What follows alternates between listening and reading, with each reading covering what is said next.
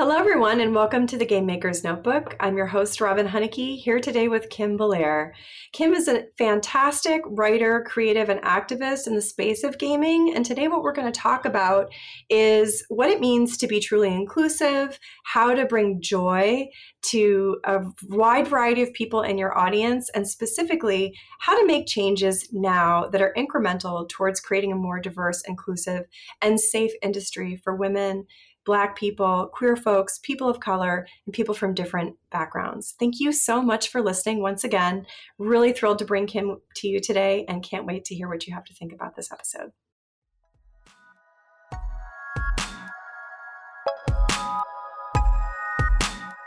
Welcome to the Game Maker's Notebook, a podcast featuring a series of in-depth one-on-one conversations between game makers providing a thoughtful, intimate perspective on the business and craft of interactive entertainment. The Game Maker's Notebook is presented by the Academy of Interactive Arts and Sciences, a member-driven organization dedicated to the recognition and advancement of interactive entertainment.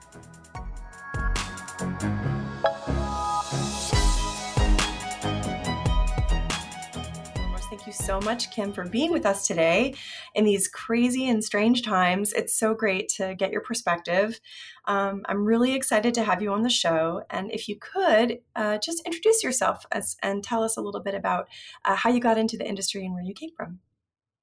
Yeah, for sure. One, it's good to be here. And two, I think it's always hard when you're trying to figure out what the path into games was. Because I think for me, it's kind of unusual in that it was very, very easy because I went from the world of marketing and I actually got recruited via LinkedIn to start a job at Ubisoft as a community developer. Wow. And I think, I had often played games. I played games my entire life. I've always been a writer. I've always written things and been interested in narratives and done little projects on the side, but I had never thought about myself as someone who could be part of the industry. And so when the initial,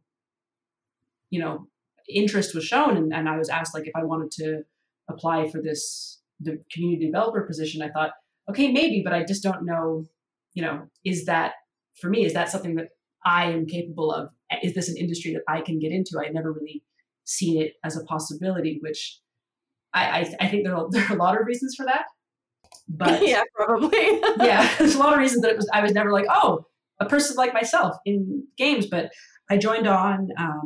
I worked in that position for about a year and a half on a couple games, including Watch Dogs, a little bit Assassin's Creed Black Flag, and then largely Far Cry 4. Oh, wow. Those are big games. Yeah. That's community. That's community with a capital C. Yeah, it was an interesting way to start and to kind of dive into, I had previously done a bit of community management, but only in branding and marketing, which is a very different field and a little less personal. And then getting into this was really fun. But what community development was about versus community management was that I wasn't necessarily in the forums. That was a lot of community management.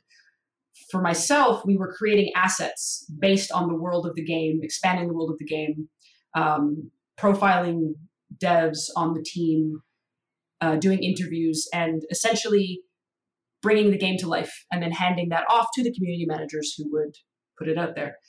And I happen to do, because it's an interest and it comes fairly naturally to me, I lean towards narrative content. And so at one point on Far Cry 4, I had pitched doing this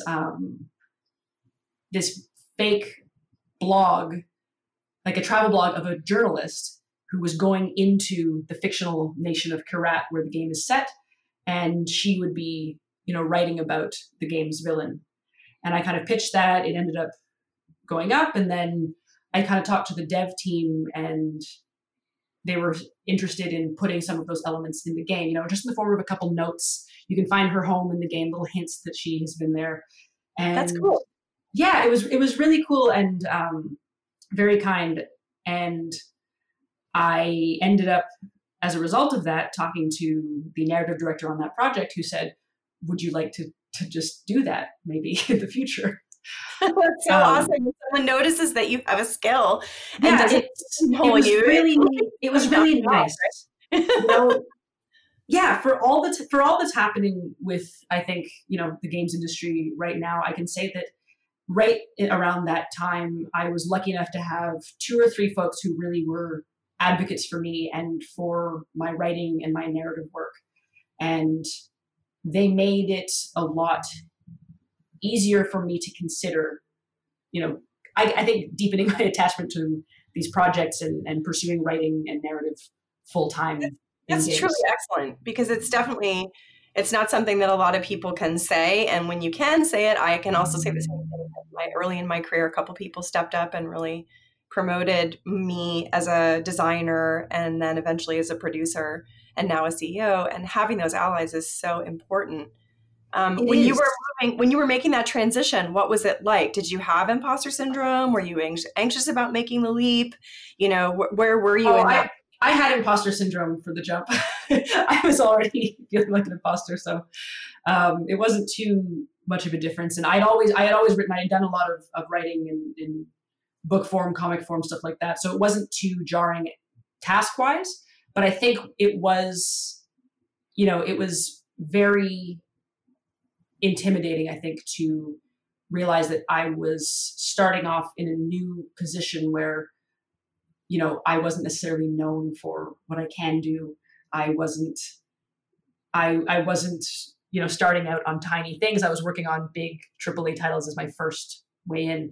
And I'm grateful for the time that I spent as a community developer to kind of get a sense of, of the community, of the audience, and of what people really love about these games, so that I at least felt like I understood the heart of what people were looking for and what we can bring.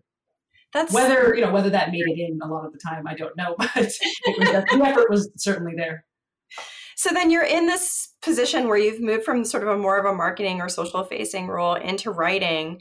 How was it for you moving into that position in terms of like, did you find that the day-to-day was what you expected? Was it totally unexpected? Like, did you have people that you sort of reached out to and talked to about like, hey, like, what does a game writer do? Because I think a lot of people imagine that a game writer sits in a room and then just like comes up with these great ideas. And like, you are already coming at it from a community perspective. Like where were you in that transition, and what kind of steps did you take to make the jump? I think for myself, I sought out allies quickly, and I was lucky enough to kind of have, a few people who I could at least talk to say, what is this process like here? I think that's what, at the beginning of my time as a writer, I was thinking about a lot, which was, how do I become part of this team and share my voice for this project, while also understanding that, I am a very small part of a very big thing. And I think that I was lucky enough to know a lot of writers, so I didn't feel like I had fallen into or been sold any false dreams. I think a lot of times, as you say, you have this, a lot of folks have this idea that, oh, if I can be a game writer, I'm going to determine what the game is about. I'm going to be able to decide what stories we tell, who the characters are. And it's so much more of a collaborative process that for, 90% of the time when I was working on those projects, I would come onto a team that already very much knew, here's what the story beats are, here's where we're going with this. I can add some flair to quests, to missions, and elements to the story, but largely at the time it was just come in, understand the part that you're making, and do it as well as you can. It's interesting because I think like recently I was playing Animal Crossing and sort of discussing it with a few friends of mine who are obsessed with it. And we were talking about the massive amount of dialogue that is in the system for that game and how many different takes there are on characters and like the in-jokes and the constant feeling that you are actually interacting with a character being this like really, really difficult and juicy problem for a staff writer, because it's like you have to exercise creativity, but within these really specific bounds, even if that just, for example, just writing about the museum and the different things that got entered into the museum. Like if you're responsible for writing about the fossils or the bugs, and like thinking about that challenge? Like what did you find to be the sort of like shape of the challenge for writing for a large AAA game like that? Was it that you were trying to sort of work content into a voice, or was it trying to create a sort of holistic picture with other writers? Like, tell us a little bit about that, because we don't necessarily interview a lot of writers on the podcast. So I think that with a writing team of that size, I know that on the first game that I onboarded, which I think after doing a little bit on Far Cry 4, it was Assassin's Creed Syndicate. And I think in the total credits, there's something like 14 writers. Wow. And so for me, the onboarding process is about playing as much of the build as I can, looking at the guiding voice for the game, which is established by many different people. So I might look at, I think of it as a Venn diagram. It's everyone has their own circle, and you try to aim for the places where they intersect to nail the voice of the characters, of the world, of the game. That's cool. And, as much as you can add your own voice to that. You can add little Easter eggs, you can add bits of flair, and I think that makes the game shine. But you also have to remember that this isn't entirely yours, and you have to honor all of the other voices on the team as well. And I think that's where it was really good to have people that I respected working alongside me, people who were willing to, guide me with, especially the tools. I think in the first 2 weeks, I deleted several parts of someone else's writing that I did not mean to do because I screwed around with the engine by accident. So that's where I needed a lot of support. But yeah, in terms of finding the voice of the project, that's something that I think is a skill that I hopefully have. And I think that it takes just being empathetic, and I think having a certain humility about the work that you do, knowing that you're capable of doing it, but that you have to work as a team. Yeah, that totally makes sense. So you're inside the organization, and as we all know through recent communications about Ubisoft's culture in general, it was probably not the most healthy place. Did you decide to leave at a specific point? Like, were you hungry for more responsibility and wanting to start your own thing? Like, what ended up kind of creating the transition point for you to move off onto your own and create Sweet Baby?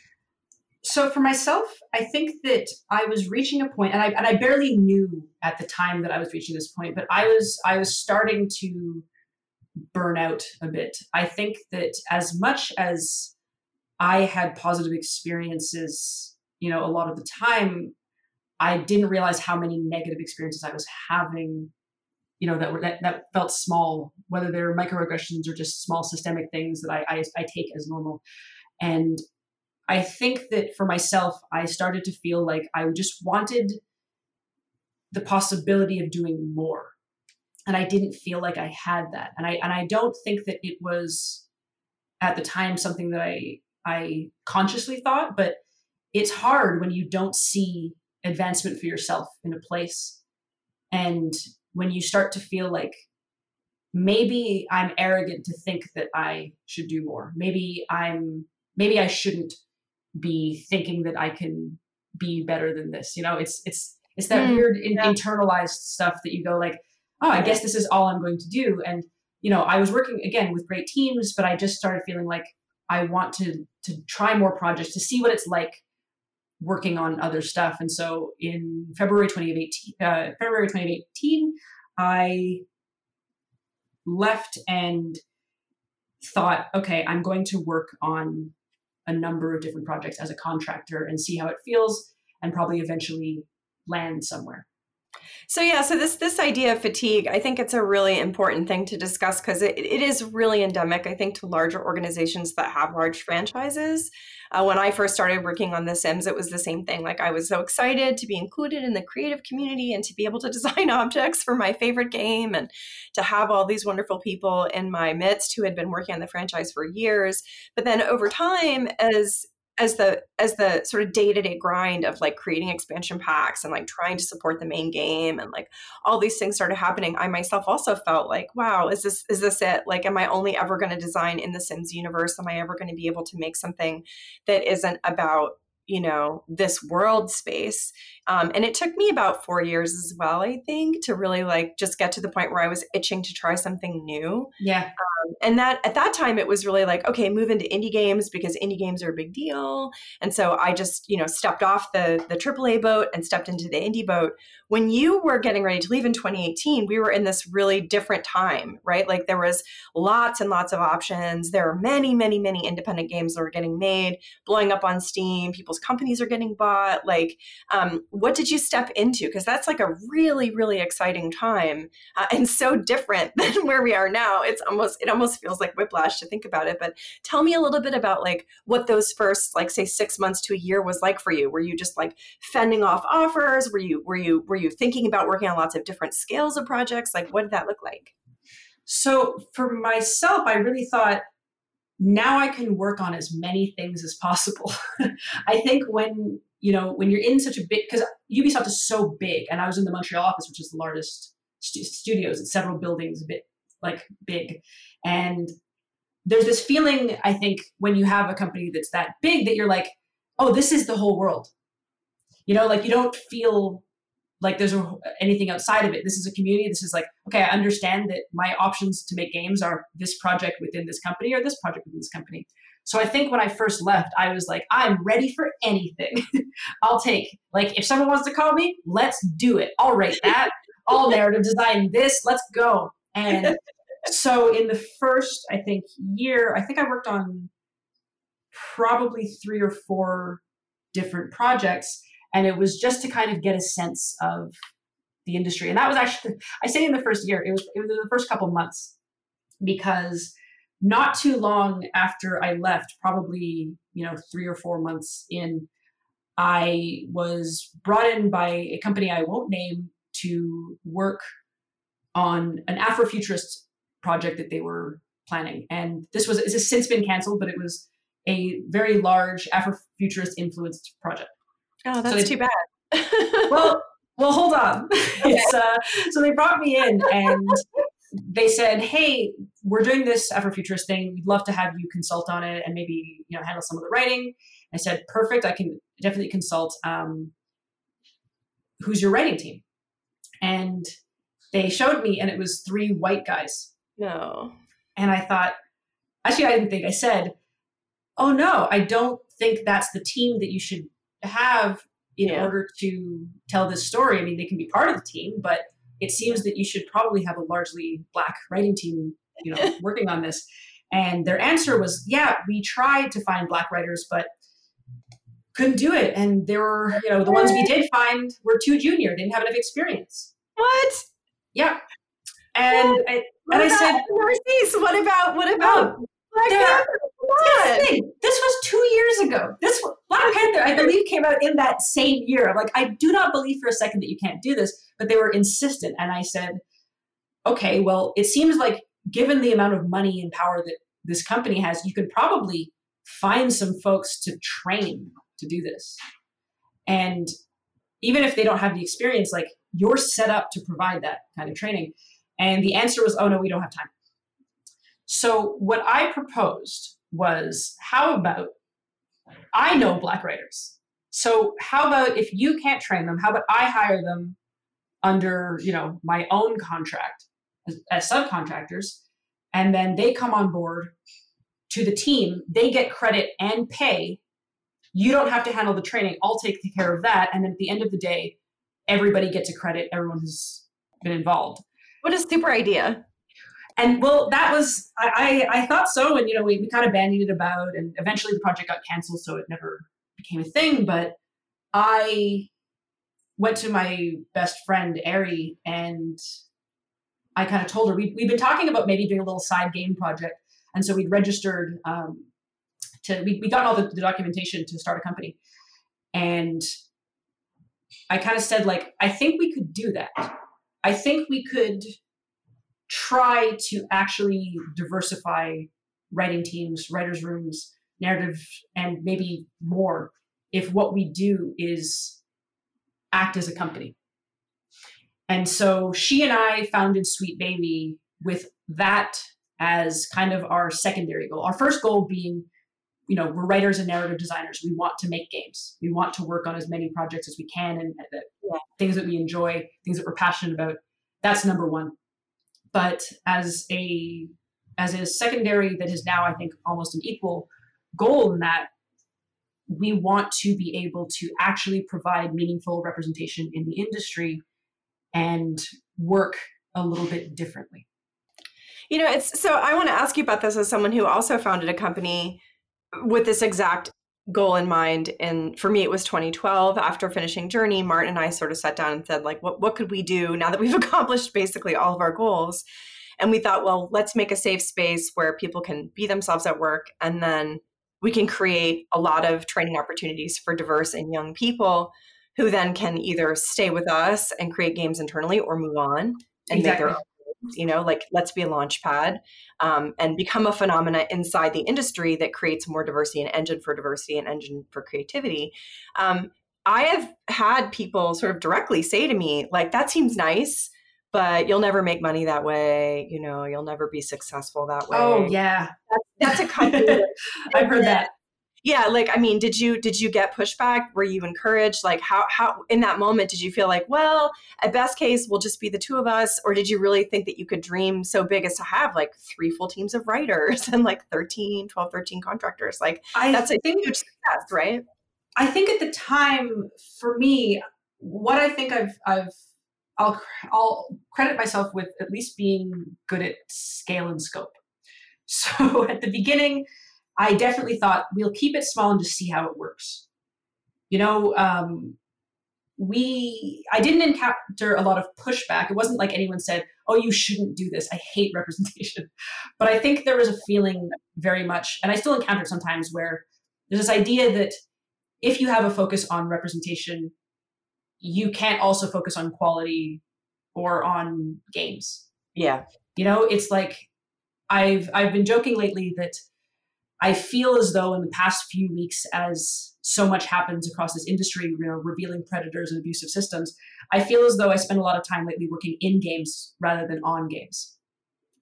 But that has not necessarily been true. It's a feeling that I have, but ultimately the bulk of my time is spent working on games. I just happen to do that with a team of people and with contractors and, colleagues and coworkers who really care about this stuff. Yeah. So this idea that that it's a limitation, I think, is something that we really need to confront. You actually recently wrote about this in gamesindustry.biz, right? Like, we need a movement, not a moment. Like, we need to change the way we're talking about this. I think so much of what defines commercial games investment, let's say, and publishing is this limited perspective on what success can be and what the market space is, and like a segmentation that really underprivileges or almost makes invisible the successes that are diverse, because it compares an effort like yours to the scale of something like in Ubisoft. Right now, in this moment, though, we can see that clearly a very large company with a difficult history, where for the most part it's run by a family, can have massive metastatic problems with sexism, racism, and all kinds of other discrimination. And a small company that's founded on these principles can have virtually none, but at the same time, the burden of doing this work can fall on people like yourself, myself, and other advocates in this industry for people that are coming up through the system. What do you think we can do to to decouple the notion of financial success and scale from this really important work that we need to do to create more opportunities for people in the space? I think for me, so I did a talk at GDC in 2019, and it was called Representation as Innovation. And the gist of it was that I feel as though, as in the games industry, we put this huge emphasis on how we can innovate. We're always looking at, okay, we can have next-gen graphics, we can have a new platform, we can have a new mechanic or new systems that we can create. But when it comes to narrative and story and bringing in characters, themes, cultures that are new, we don't put it on the same scale. We just go no, that's just diversity or something. But we don't say, wait a second, this is innovation. This is a kind of story that we've never told before. This is a kind of perspective that we've never had before. By diversifying our team, we are innovating in this space. And I think that we need to think of it like that, because at that point, then we can start talking about what we're actually making. I think a lot of people are concerned or believe that, if you focus on diversity, that is your entire job, because they see it as aside from the development process. Yeah. But for myself, and I think what's allowed us to be, relatively successful in what we're doing, is that what we are aiming to do is create diverse teams in the work that we do. So it's not, I'm not necessarily going to just go and talk to someone and say, hey, diversity is great. I want to say, this is what diversity can do for your project. This is what new perspectives and new ideas, can do to make your project stand out. This is why design has to consider all of these things, has to consider representation, has to consider diversity, has to consider different viewpoints. All of these things are tied together, and diversity is not aside from the work that we do. It is the work that we do. It's really interesting. I've been reading Carson McCullers' books recently, short stories and writing. She was, a writer in the Deep South, and her early 20s, she wrote The Heart is a Lonely Hunter and The Ballad of Sad Cafe, and a bunch of other really interesting stories that focus on the role of race and the interactions between white people, Black people, and then the sort of the class divide, and specifically look a lot at sort of the emergence of Marxism and the awareness that was emerging, at the turn of the century in the United States, that there was a really big problem with wealth disparity, and essentially an entire class of people, especially in the South, both white and Black, that were being oppressed by overlords that controlled the majority of the businesses that they engaged in, including, the mill industries and the railroad industries and so forth. And at 26, I feel like 26, 28, she was writing these really intense portraits of people on both sides. And what I keep wondering is, why haven't we seen this kind of writing in games? Is it just that we haven't cared about it? Is it that we haven't attracted the right people? And I think this is something that it comes up a lot, even recently with, The Last of Us, this idea that you have this, lesbian character who's engaging in these particular solutions to problems that are super violent and that are maybe not necessarily in line with what people think of as being representative of a nuanced approach. What do you think we can do to sort of continue to expand the capability of people that are currently in the industry, as well as people that are coming in, to really address these issues in ways that are compelling and nuanced? Yeah, I think that's where we need to bring the discussion, to that point. I think it's not there yet, and I'd like it to be. What can we do? Do we create a group, let's say, of all games writers, and put them, maybe make a giant Facebook group that has 250,000 developers in it or something? I'm kidding, obviously. I was going to say, I think recently we've seen that we should not create giant Facebook groups of game developers for any reason. But this is really this is what's so frustrating, I think, for women and queer folks and people of color my age who've been in the industry for a long time, is that your piece was really on point, that we've seen this cycle since 2015, since 2005. There have been a series of events that have occurred in games that really show that we have this weakness. And yet there's sort of this bizarre invisibility. It comes up and everyone writes about it and gets upset about it, and then it disappears. I just keep wondering, what can we do to educate ourselves? Can we just make it standard practice to read How to Be an Anti-Racist or to read Bell Hooks? Is there a way that we can get everyone in the industry on the same page, I guess?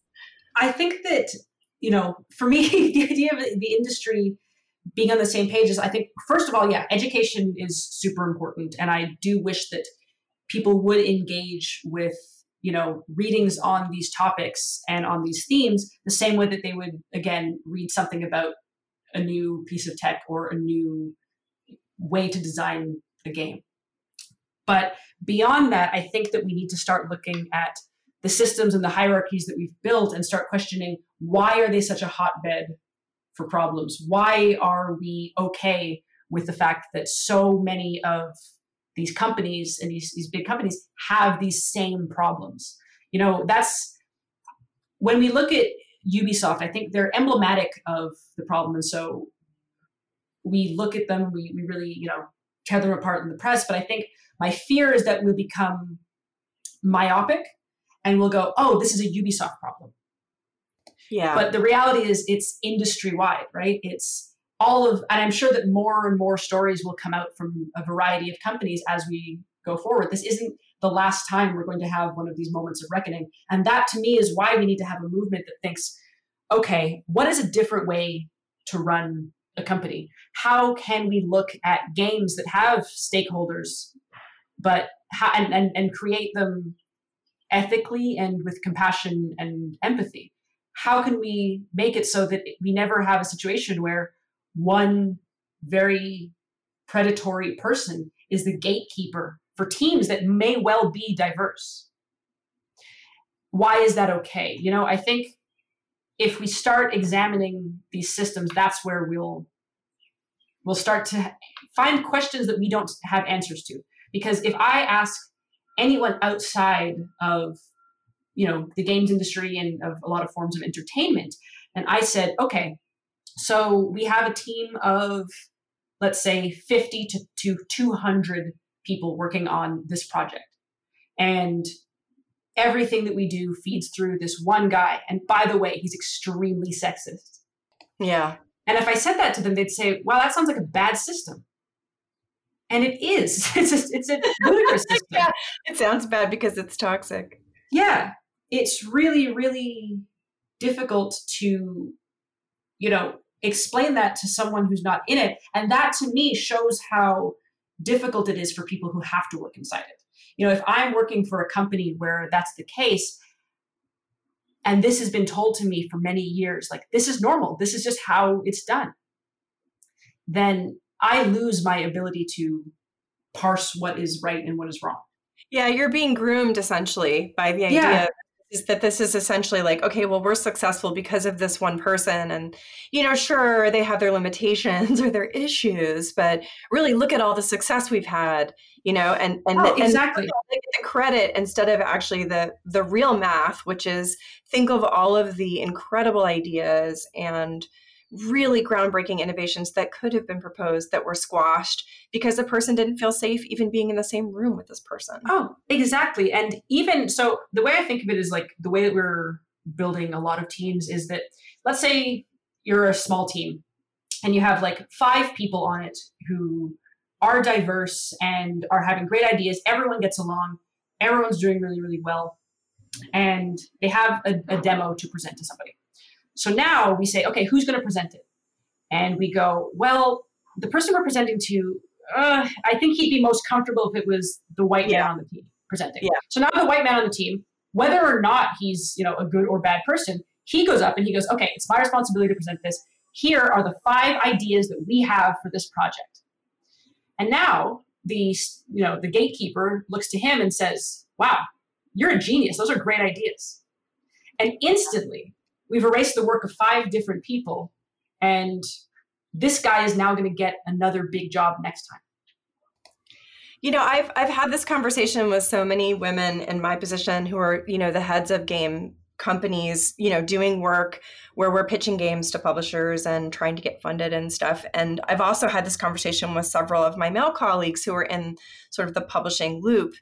And as I get more senior and start mentoring teams and looking at pitches, I think the other really sad fact is that just due to systemic privilege, smaller teams of, specifically privileged white people, often men, have more leeway and more time to develop a demo that's really strong and to come to the process already with a winner. And not only because they have time and energy to make that thing on their own, on the side, if they have, can take a loan from a family member, something like this, but also that that they are squarely aiming at their own demographic in many cases, and that also has the double appeal of being like, not only are you a genius who did all this work on your own, which means I can totally support you, but also, wow, like your car game that's also a soccer game is going to be a huge hit, and or your Yeah. shark game that's like, GTA with a shark is so perfect for our audience, and it's like it's just like it's like a no-brainer for this person to go, yeah, this guy's got it, right?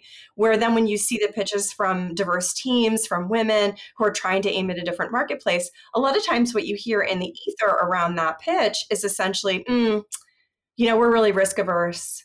We don't really know this marketplace. Like, I know that women buy games like this, but I've never worked on one. It makes me uncomfortable. Like, there's this secondary conversation that happens around how unfamiliar it is, that is directly related to that person's level of expertise, experience with this other stuff. And so, like, how do you bridge that gap and sort of bring people along without a larger systemic conversation? I just don't think that you can. I think at this point, you kind of have to confront that directly.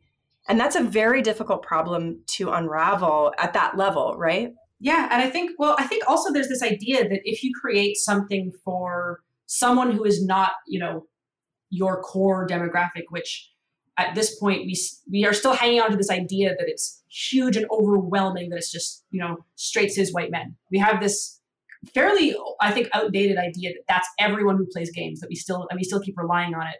And then when someone says, hey, what if we did something for, this group of people, they go like, I don't know if I don't think that's going to sell, so we're just not going to do it. And I find it difficult because you end up just trying to put, as you kind of mentioned with something like The Last of Us, you end up having to find your representation in structures that aren't necessarily representative of themselves.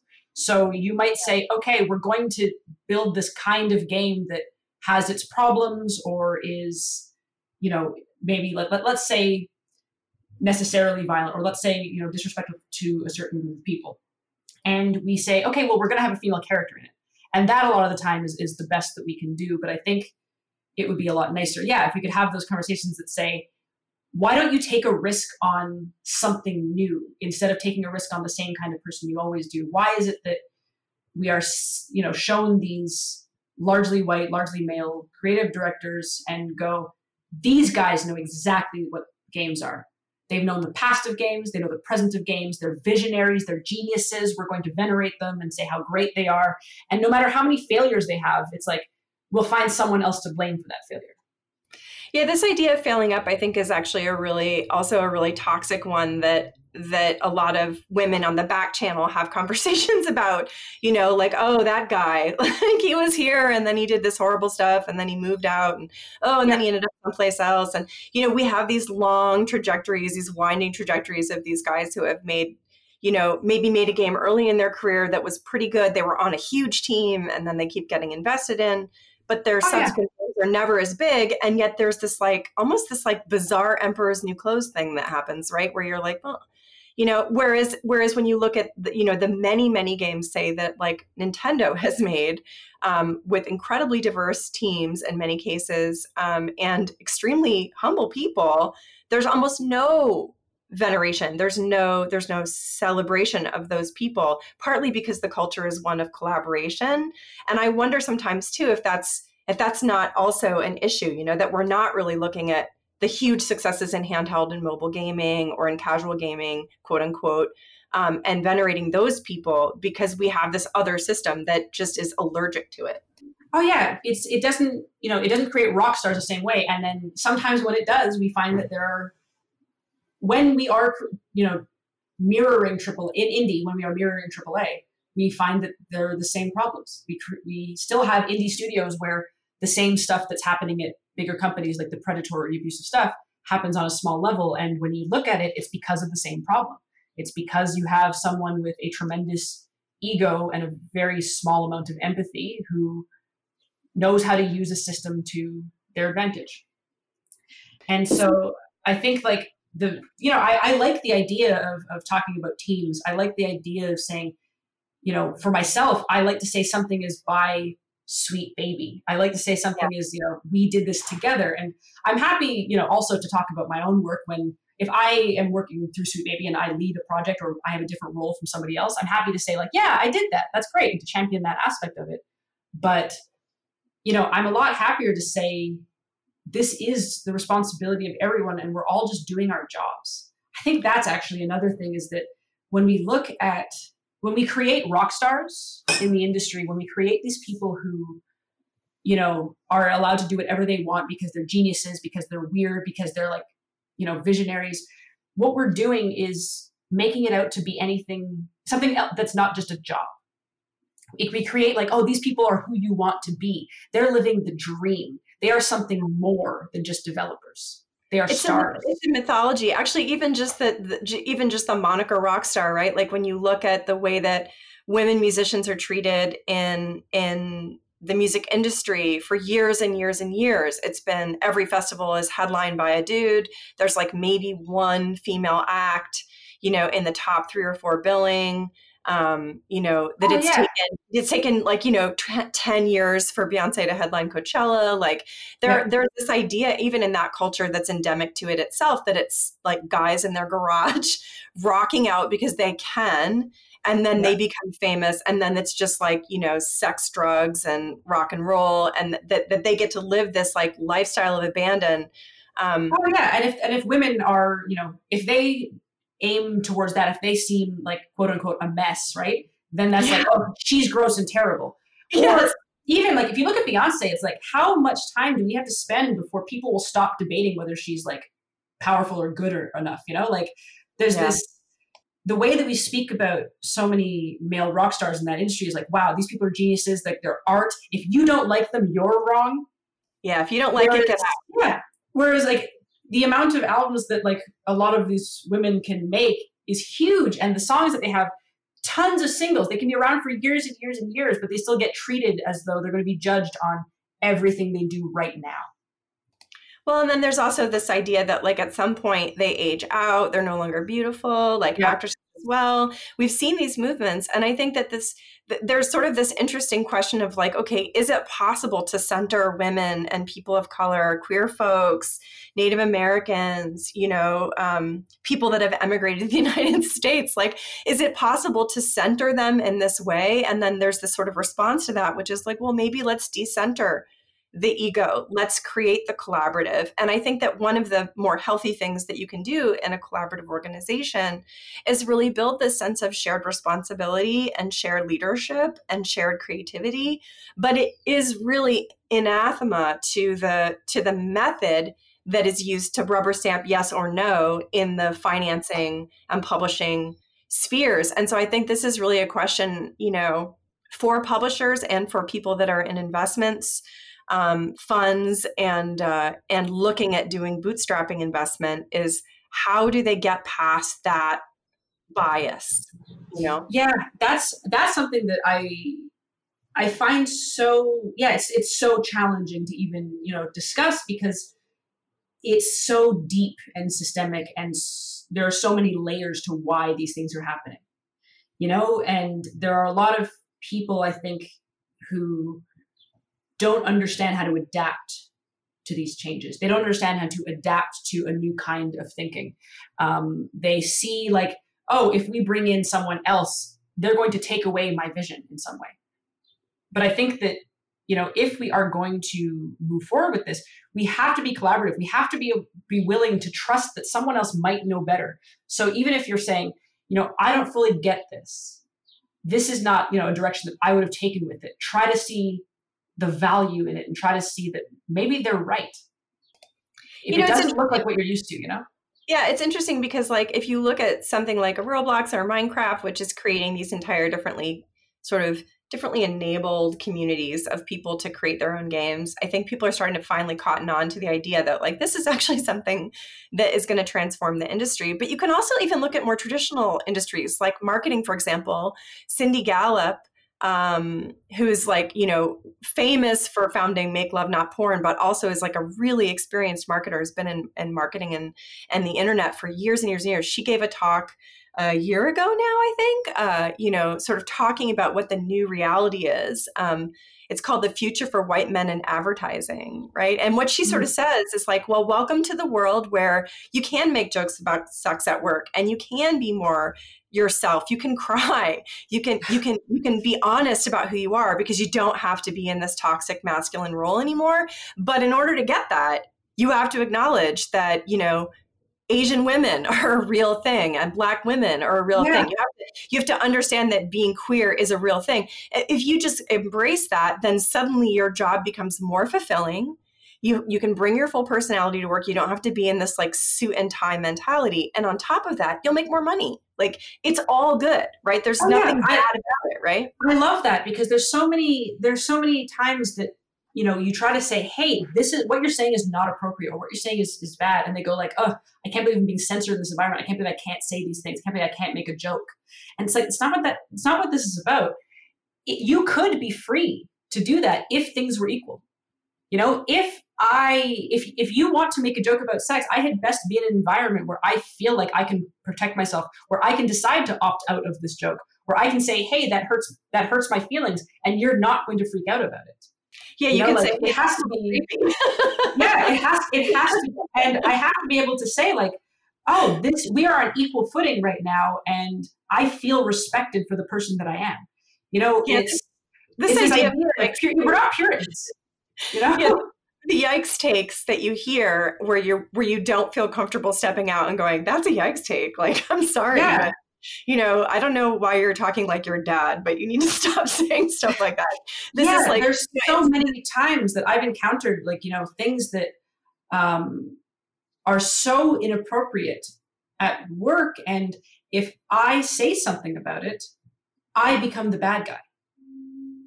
And that is the issue, is that if you want to have freedom to say these things, you can't do it in an environment where I don't have freedom to say what I want to say. Well, and so this is the struggle that I think games can really address in some kind of creative way. We can start to build systems that really do interrogate this perspective. I think that there's a lot of room in even just like the most straightforward AAA shooter to talk about this question of equal opportunity, equal voice, equal perspective.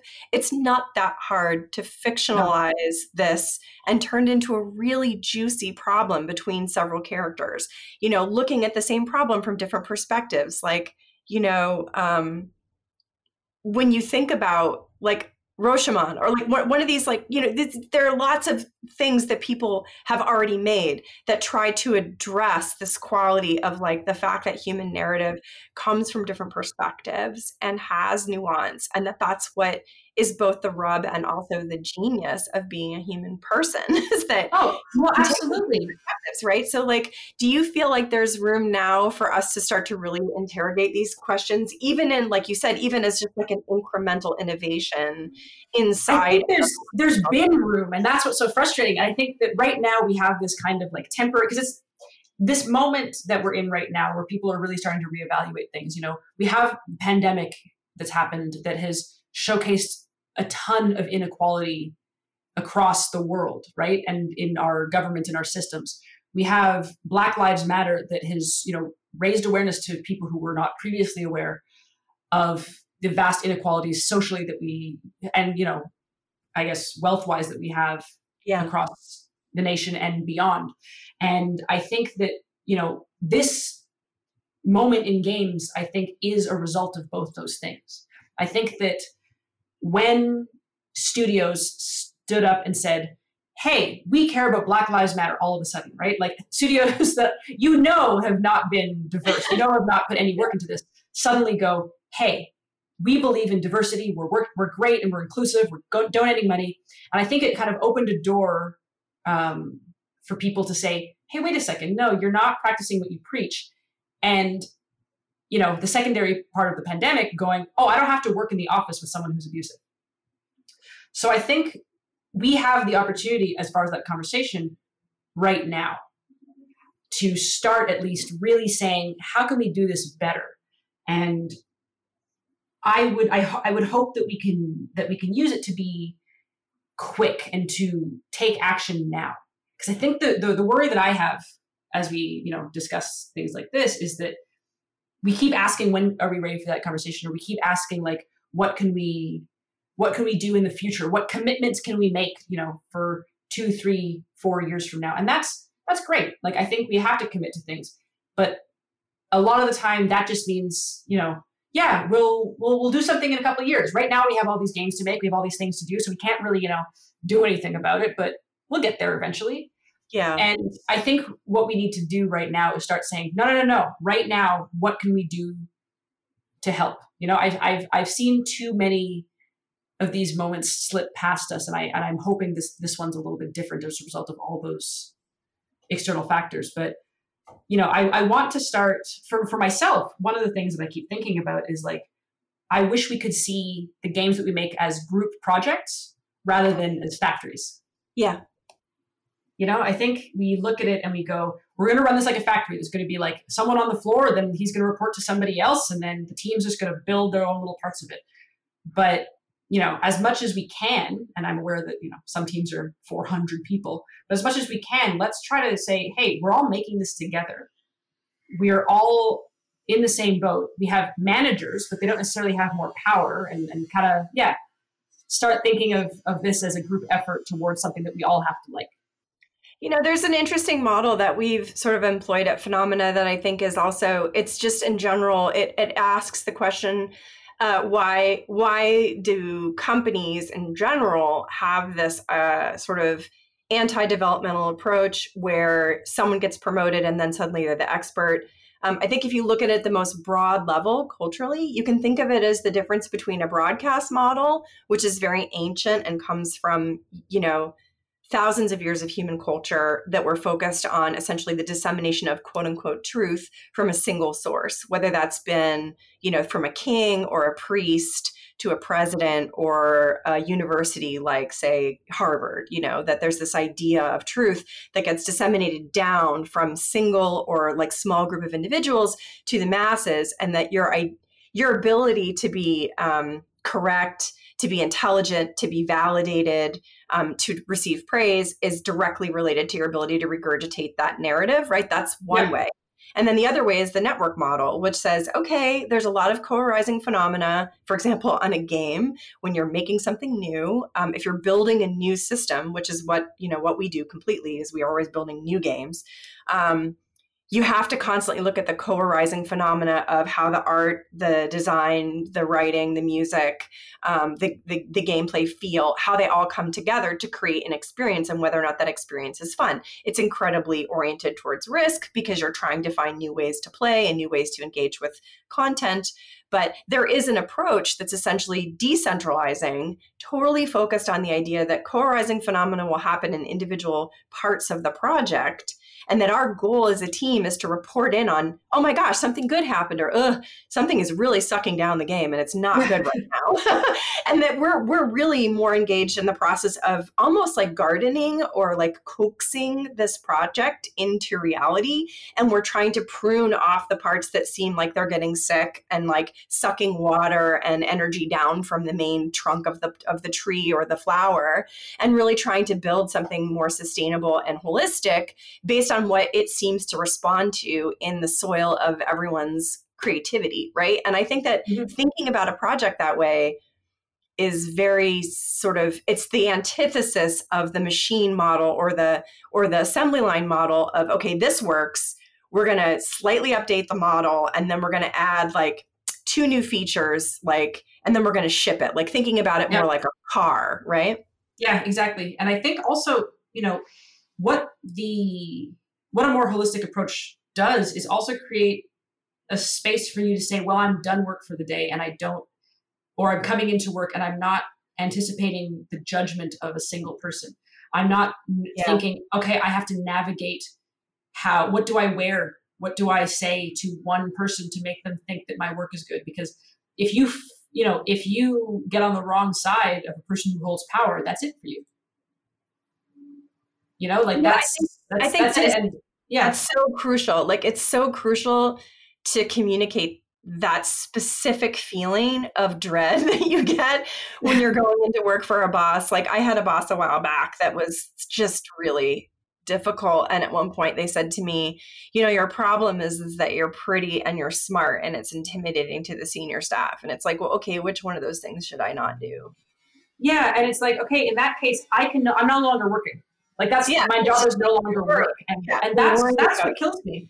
Is I think that like what this does is that I now have to navigate such a complicated system in addition to the work that I do. So I have to already, if I am a marginalized person, I have to come in there and I have to do better work than they expect from me. I have to really work extra hard to be seen as valid from the jump. And then I have to also, make sure that my very existence is not offensive to them. Yeah. I have to keep thinking like, am I saying this wrong? If I say something in a story meeting about a character who is Black, are they going to look at me and say, oh, well, of course you want to say that? Does that become, is it no longer objective of me to speak of women in games? Is it no longer objective of me to speak of people of color in games? And there's this like subjectivity that's implied in everything that I do, whereas, the rest of the people in that meeting might be considered objective for having the same views because it doesn't directly affect them. And so when you say like, for yourself, if someone comes in and goes like, well, you're competent and you're pretty, so yikes. And it's like, what? So it's like, sorry, is there something that I can do to remedy that? And, it also works in the sense that if you are someone who people go, oh, I think you're cute and I'd like to work with you, you're going to work on that project. And the entire time you're going, am I good at this? Have I been asked to do it because I am cute or because I'm good? And even if the answer, like, you might be doing the best work of your or their lives, but they've already planted this doubt that you have to contend with just to do your job. You have to always be feeling like there's something else that you have to manage. You don't get to just come in and go, hey, I'm going to work on this project. I'm going to have a great day, and that's going to be it, which is what so many developers who aren't from, these groups get to do. They get to just work in games. This idea of the privilege of being able to just focus on work, I think, is something that there really is a moment happening now that you can sort of say, like, for myself as a queer person, like, the assumption that was always that I was a straight girl, the assumption that,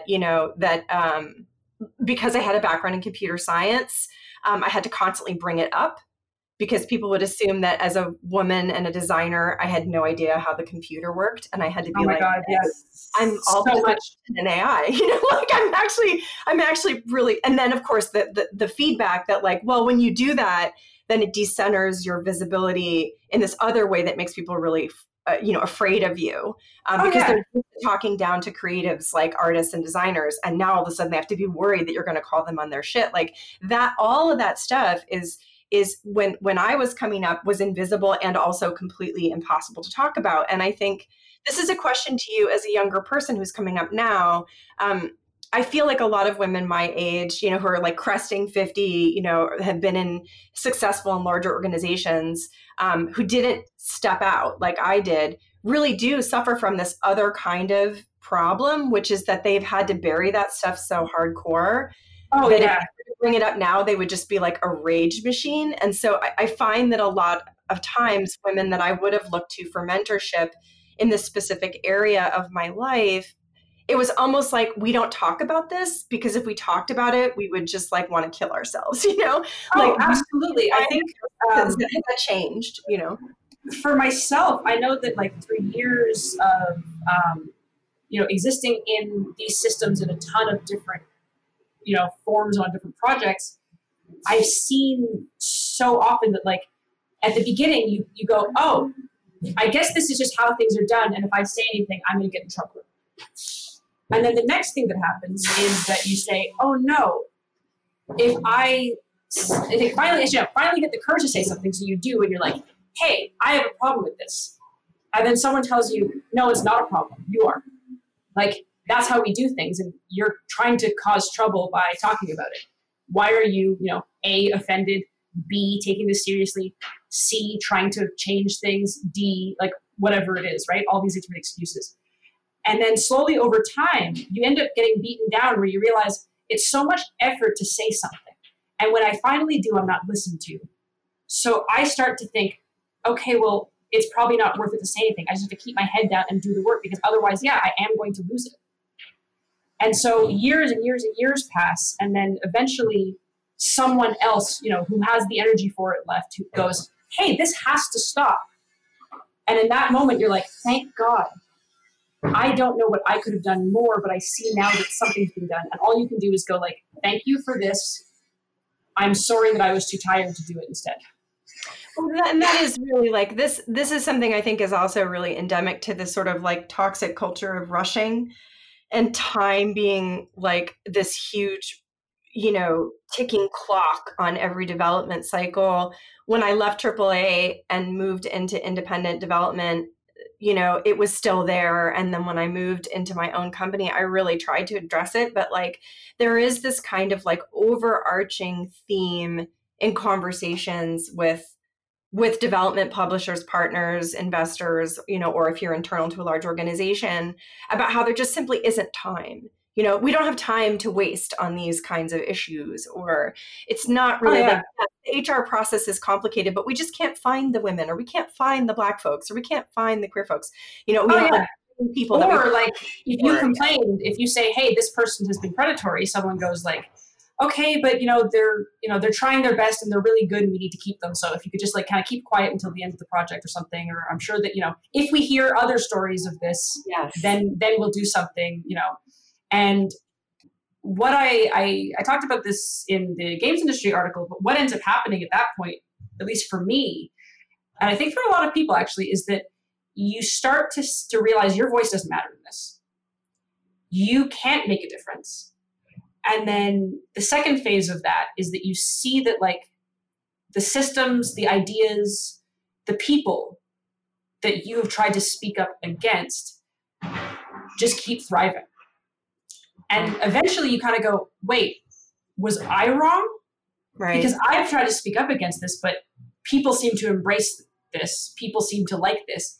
It seems to be working. Maybe I was wrong. And that's kind of like self-gaslighting that we do to ourselves that just tires us out from even joining the fight again until it gets more serious. Well, what's so interesting, I think, is that the pandemic has actually created this very real sense of time changing for people. It is no longer the case that people feel the need to rush to action, mostly because everyone is exhausted by the constant fear of getting sick. The mismanagement of the pandemic here in the United States is obviously like a huge stressor for a lot of people. And I think that what is so interesting in this moment, as a Buddhist and as a person who's thought about, racism, sexism, homophobia, and like general systemic oppression for as long as I've chosen to be an adult, right? Like basically since like 16 or 17, is that right now we are all under the gun of this incredible amount of internal pressure about every decision that we make. Should I go to the grocery store? Should I take a trip? Should I get on an airplane? Should I wear a mask? Should I let my kid go back to school? Should I go back to school as a teacher, which is one of the things that I'm struggling with right now? It's a staggering weight. It's a staggering weight to constantly have to think about and have this buzzing in the back of your head that is going like, something is wrong, nothing is normal, but proceed as though it is. Well, and so this is the feeling, I think, of any person from a non-representative group, right? Who is in the, in the presence of a majority. Any person in the minority has this self-gaslighting tendency, this random low-level stress. And I think it's something that you can really point to when you're having these conversations with people now is like, how you feel about whether or not it's okay to go to the grocery store or to send someone out to order groceries for you and then bring them to your house. Like, how you're like really concerned about that. Now imagine that being like the fundamental basis of your life at work. Imagine that being the thread that has followed you through your entire career. I think there's a moment here for people to really understand that the sense of helplessness that they feel around political issues, the disease, and the systemic racism that's come to light in their minds very recently, because somehow they managed to miss the Ferguson stuff, or any of the things that have happened since the civil rights movement. That this sudden awareness of it is crippling to them, and they feel really unable to handle it. And what I've been trying to do is say, this feeling of helplessness in the face of a large problem is so endemic to our community. And the best thing you can do is be an ally and ask the people that have stepped out how you can help them.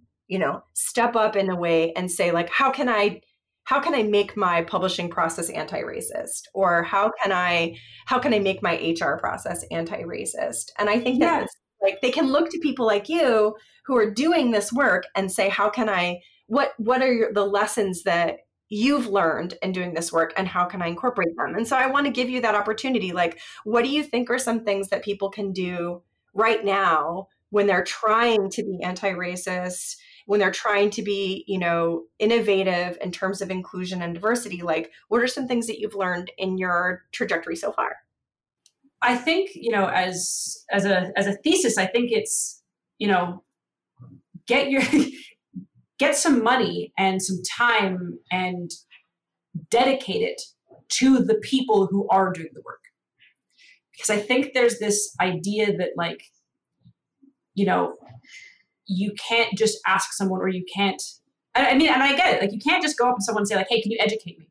But how about if you said, hey, your time is worth something. I'd like to hire you to be part of this project so that I can learn from you, and you can take the lead on this, I think that we can start saying, hey, we want to understand where you're coming from right now, and we want to pay you money for that. Because what I keep seeing is people who go, like, don't worry, we're going to keep our all-white team. And this is obviously speaking from largely narrative, but we're going to keep our all-white team. And then we are concerned that we've done a racist thing. So don't worry, when we're done with the script, we're going to give it to a sensitivity reader. Right. And to me, that process is kind of like what I see throughout the industry. It's, we're just going to keep doing what we're doing, and then we're going to ask someone to tell us we're okay. But what we need to do at the beginning of this is bake it into the process and into the system that we are building.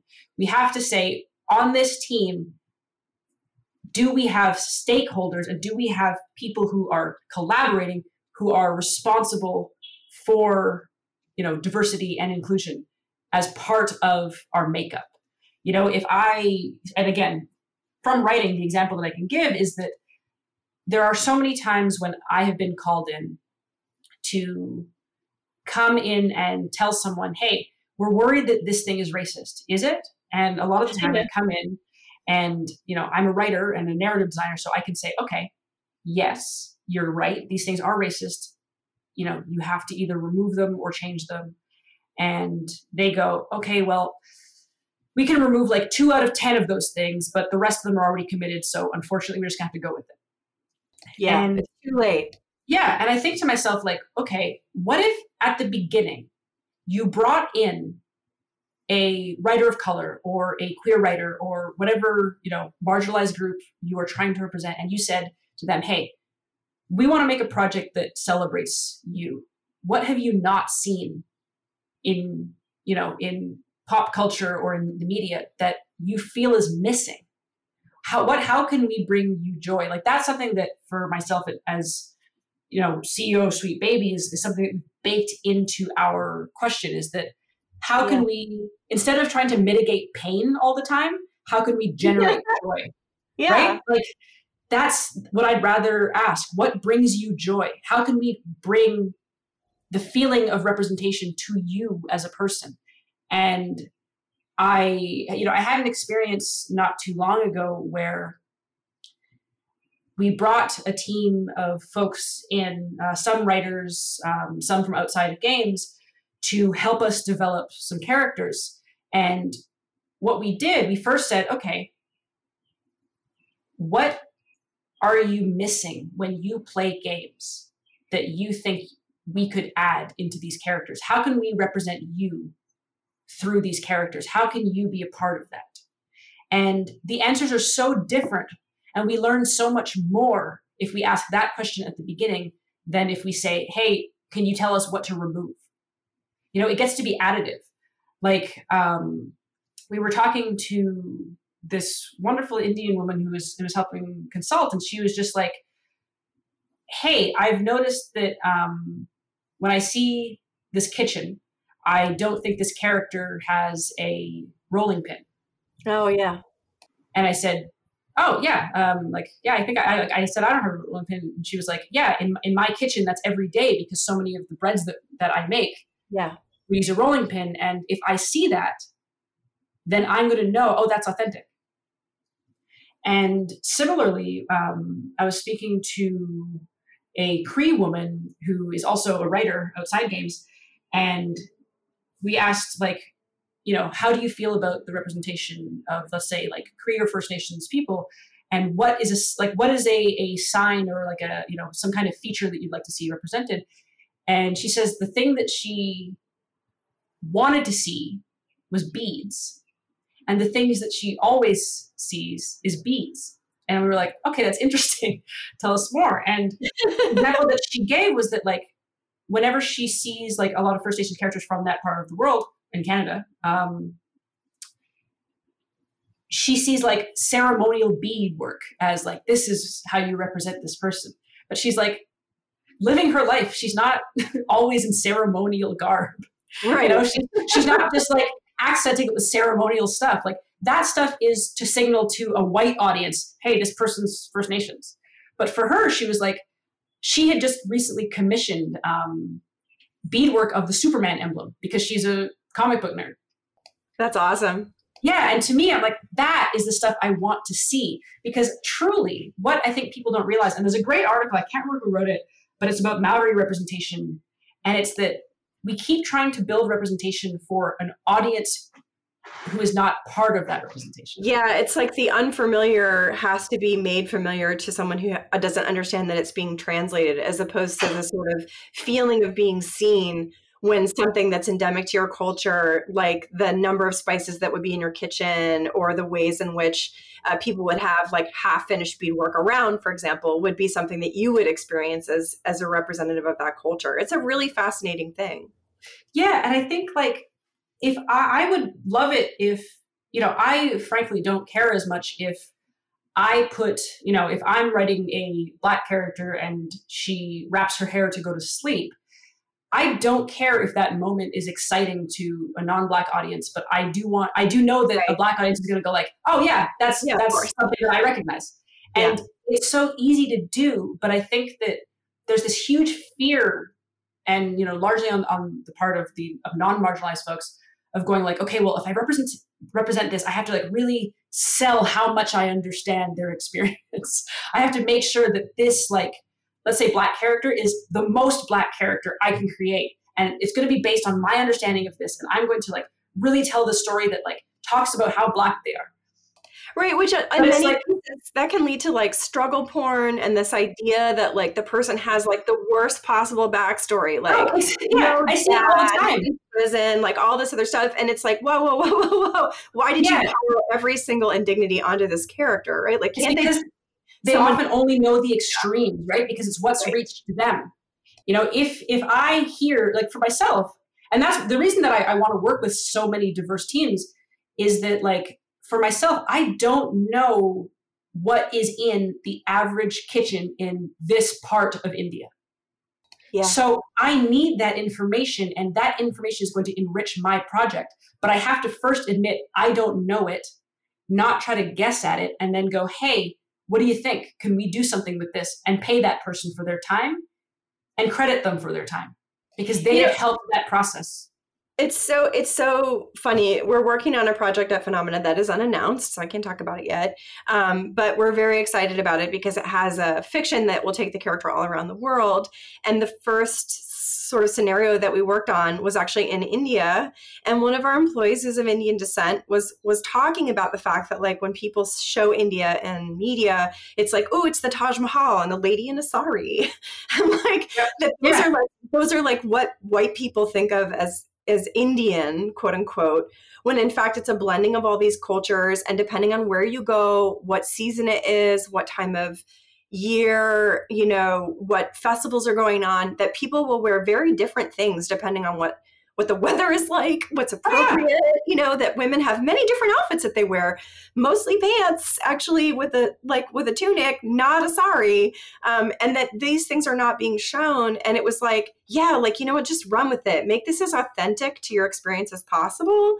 And then the excitement of being able to, as a team, really rally around the idea that we're going to learn so much about different cultures as we work on this title, that the whole studio started thinking about let's have a lunch day where you can bring traditional food from your culture and talk about what it means to you. And these have been some of the most, I would say, in terms of team bonding and communication, some of the most tender and really lovely moments in the studio, when someone can be like, this is what I ate in Venezuela before I had to leave.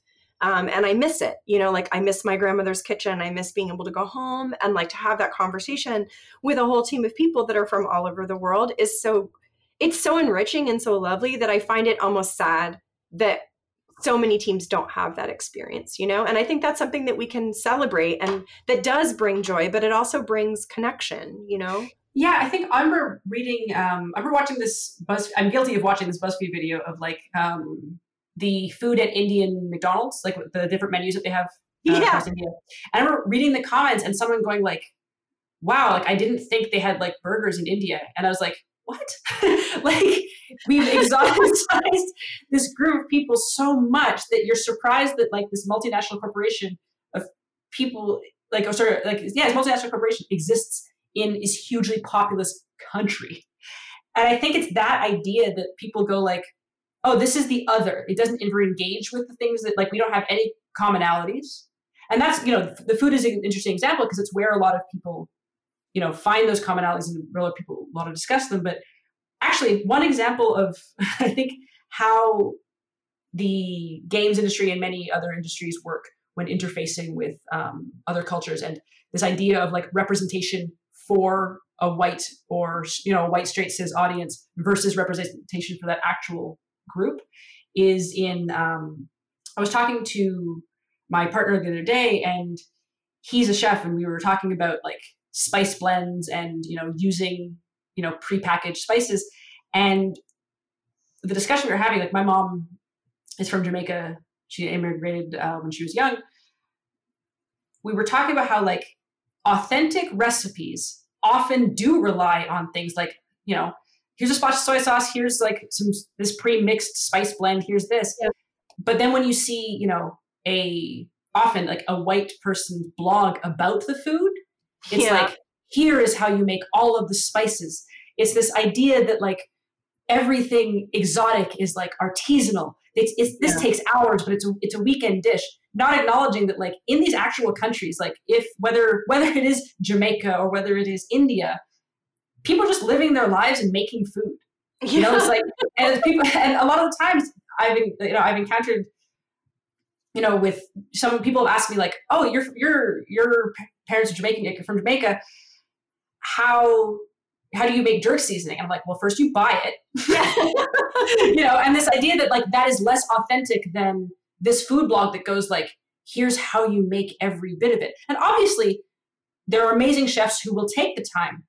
But we can't just say that every meal in every country is this labor-intensive process, caring about every single spice and a recipe passed down for generations, because it just exoticizes this thing and makes it so distant from us. Instead of acknowledging, no, we're just also making food, and sure, sometimes I get fancy, but other times I just grab this bottle of jerk sauce and I put it on my chicken. Yeah, no, I think it also denies the the fundamental impact of capitalism and colonialism on these cultures, right? They get invaded and then they get sort of pushed into these situations where the traditional roles are no longer the way that they were. People don't have the kinds of time that they had when they were in an agrarian society. And no one does. And so it's we keep having this idea that if we're going to write an Indian character, we've got to make sure she's Indian in the way that we recognize. And we're going to put all of these details and as you said, every single bit of culture into that one character, instead of just going who is she? And how does she represent authentically this culture? What I think is so interesting, for us right now is that I think we have the opportunity to sort of talk about these things. And specifically, I think I just keep coming back to this idea of time. It does take time. And you do have to engage from the very beginning. And you do need to be able to make these decisions before everything is modeled and rendered and animated and put into the game. And I think that this notion of urgency, crunch, the paramount deadline culture that comes from a capitalist perspective about creating games or anything really in this culture versus our experience of time right now. Like, the thing I keep coming back to in my mind is the flag in Mississippi. That there was this huge movement to change it, and there was this one woman that was very active in creating an alternative flag, which she called the hospitality flag, which people were using. And then at the point when everything crested and they demanded that this flag change, she actually stepped away from the process and was like, you know what? My grandfather is associated with segregationist thought. My name, my history is a pain point for many of the people that live in this state. What I'm going to do is I'm going to put my flag out there and I'm going to let you all make a decision in committee so that they don't have a flag right now. And the bravery of the decision to go, you know what, we're not just going to try to put a Band-Aid on this and solve the problem right now. We're going to create a process. We're going to talk about what that process means to us, and then we're going to build a flag that's representative of the population of our state, right? That is a cost. It's an extremely brave thing to say. We'd rather not have a flag and work together as a community to create a new one than to force through one made by a white lady who has all the right intentions, but has this problematic history. And I think that in games, we have really, I think, done a lot of work to process the issues that we're facing, much more even than film. And we're very, very progressive and reactive right now. Mm-hmm. And the question is can we take that next step and spend the money and the time ahead of time, right, on these next generation of games? I think that for me, it's twofold. I think there's two different paths. There's the systemic path that's going to take a very long time. And then there's immediate and direct action that we can take. So for myself, building a long-term plan is that idea of how do we create a system that is going to nurture these people and support them and serve, the groups that we have been ignoring. It's going to be inclusive. It's going to be kind. It's going to be empathetic. And it's going to, help us all be and feel safer. I think that is something that takes a while to develop, the same way that when you're dismantling a system, it's going to take ages for, some of the companies that are being called out right now for these problems. It is going to take years for any of that stuff to show up to the public, for us to see oh, now there has been change. But in the short term, I think it's always possible to say, okay, we can hire folks now. We have money now. We can start taking those actions to, whether that's educate, whether that's to bring people into the team, whether that's to tell a different story, whether that's to get consultants, new writers, new devs. There's all those things that we can do in the short term as well. And that's, for me, where Sweet Baby tries to focus is we have our long-term goals and we know what those are.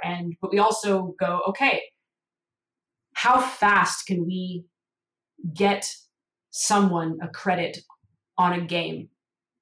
Yeah. If we have a contract and if we say, hey, we are going to take this as a team, but we want to bring in, a junior writer who deserves a shot at it, we're going to do that now. And sometimes that's hey, we have this project for a month, so you'll only be working on it for 2 weeks, but we want to have your voice on it.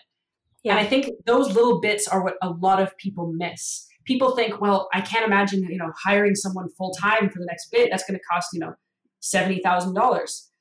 And then a lot of the time I'll think, okay, well, what can you get for $5,000? Right. If you say if you have $5,000 right now, I guarantee that if, you're going to get less for it, you're going to say, hey, these are the elements that I want your time for, but I'm going to pay you fairly. And here's that $5,000. That still is a huge change. It helps your game become, more representative, more authentic. It helps make your team more diverse. And it also gives that person experience, a credit, money, and the chance to now take that and say, okay, thank you. I now have this. I'm going to move on to my next project. But I think just because it doesn't have to, we don't have to go all the way to and that's why I say group project is sometimes you just say, hey, I have this much. Can you come and consult for a certain amount of time? And that's all I can afford. It's still better than going, okay, I'm just going to wait until 2 years from now when I can afford it, because in 2 years, odds are the moment is over and you've forgotten. Well, I just want to say that I can't wait to hear the announcements about the new stuff that you all are up to. I know that you have a few things up your sleeve, and I hope that by the time this podcast comes out, some of them have come to light. I also just want to say thank you for doing the work that you do and for sharing your perspective with us today. A lot of what we're trying to do with the podcast here is present perspectives from independent developers and new developers who are really coming up, as opposed to leaning so much on the big names of the past. And, my interviews here really are trying to focus on that. And I just want to say that I think that it really is an amazing time to give people joy, to make them feel seen. And anyone who's listening to this podcast, if your question is about what can you do, you can always reach out to people like Kim, people that are already doing this work in the industry who are making an effort, and support them in small and big ways to make a difference now and in the future. And I really, really appreciate your time, Kim. I'm so glad that you're doing what you do. And, I wish you all the best, and I can't wait to see what you all do in the future. Thanks so much. I look forward to, talking about that stuff when it happens, and when I can. I think, for the moment, we've got a couple fun games on the horizon. I'm excited about working with the team at Co-op on Goodbye Volcano High. And I'm really excited about that. Yeah, it's gonna be really rad. Assassin's Creed Valhalla I worked on that's coming out, amid a lot of discussions. But I think it's a good time, and it's a good time to find ways to create more joy. It really is. Thank you so much for your time, Kim. Have a fantastic day. You too. Take care.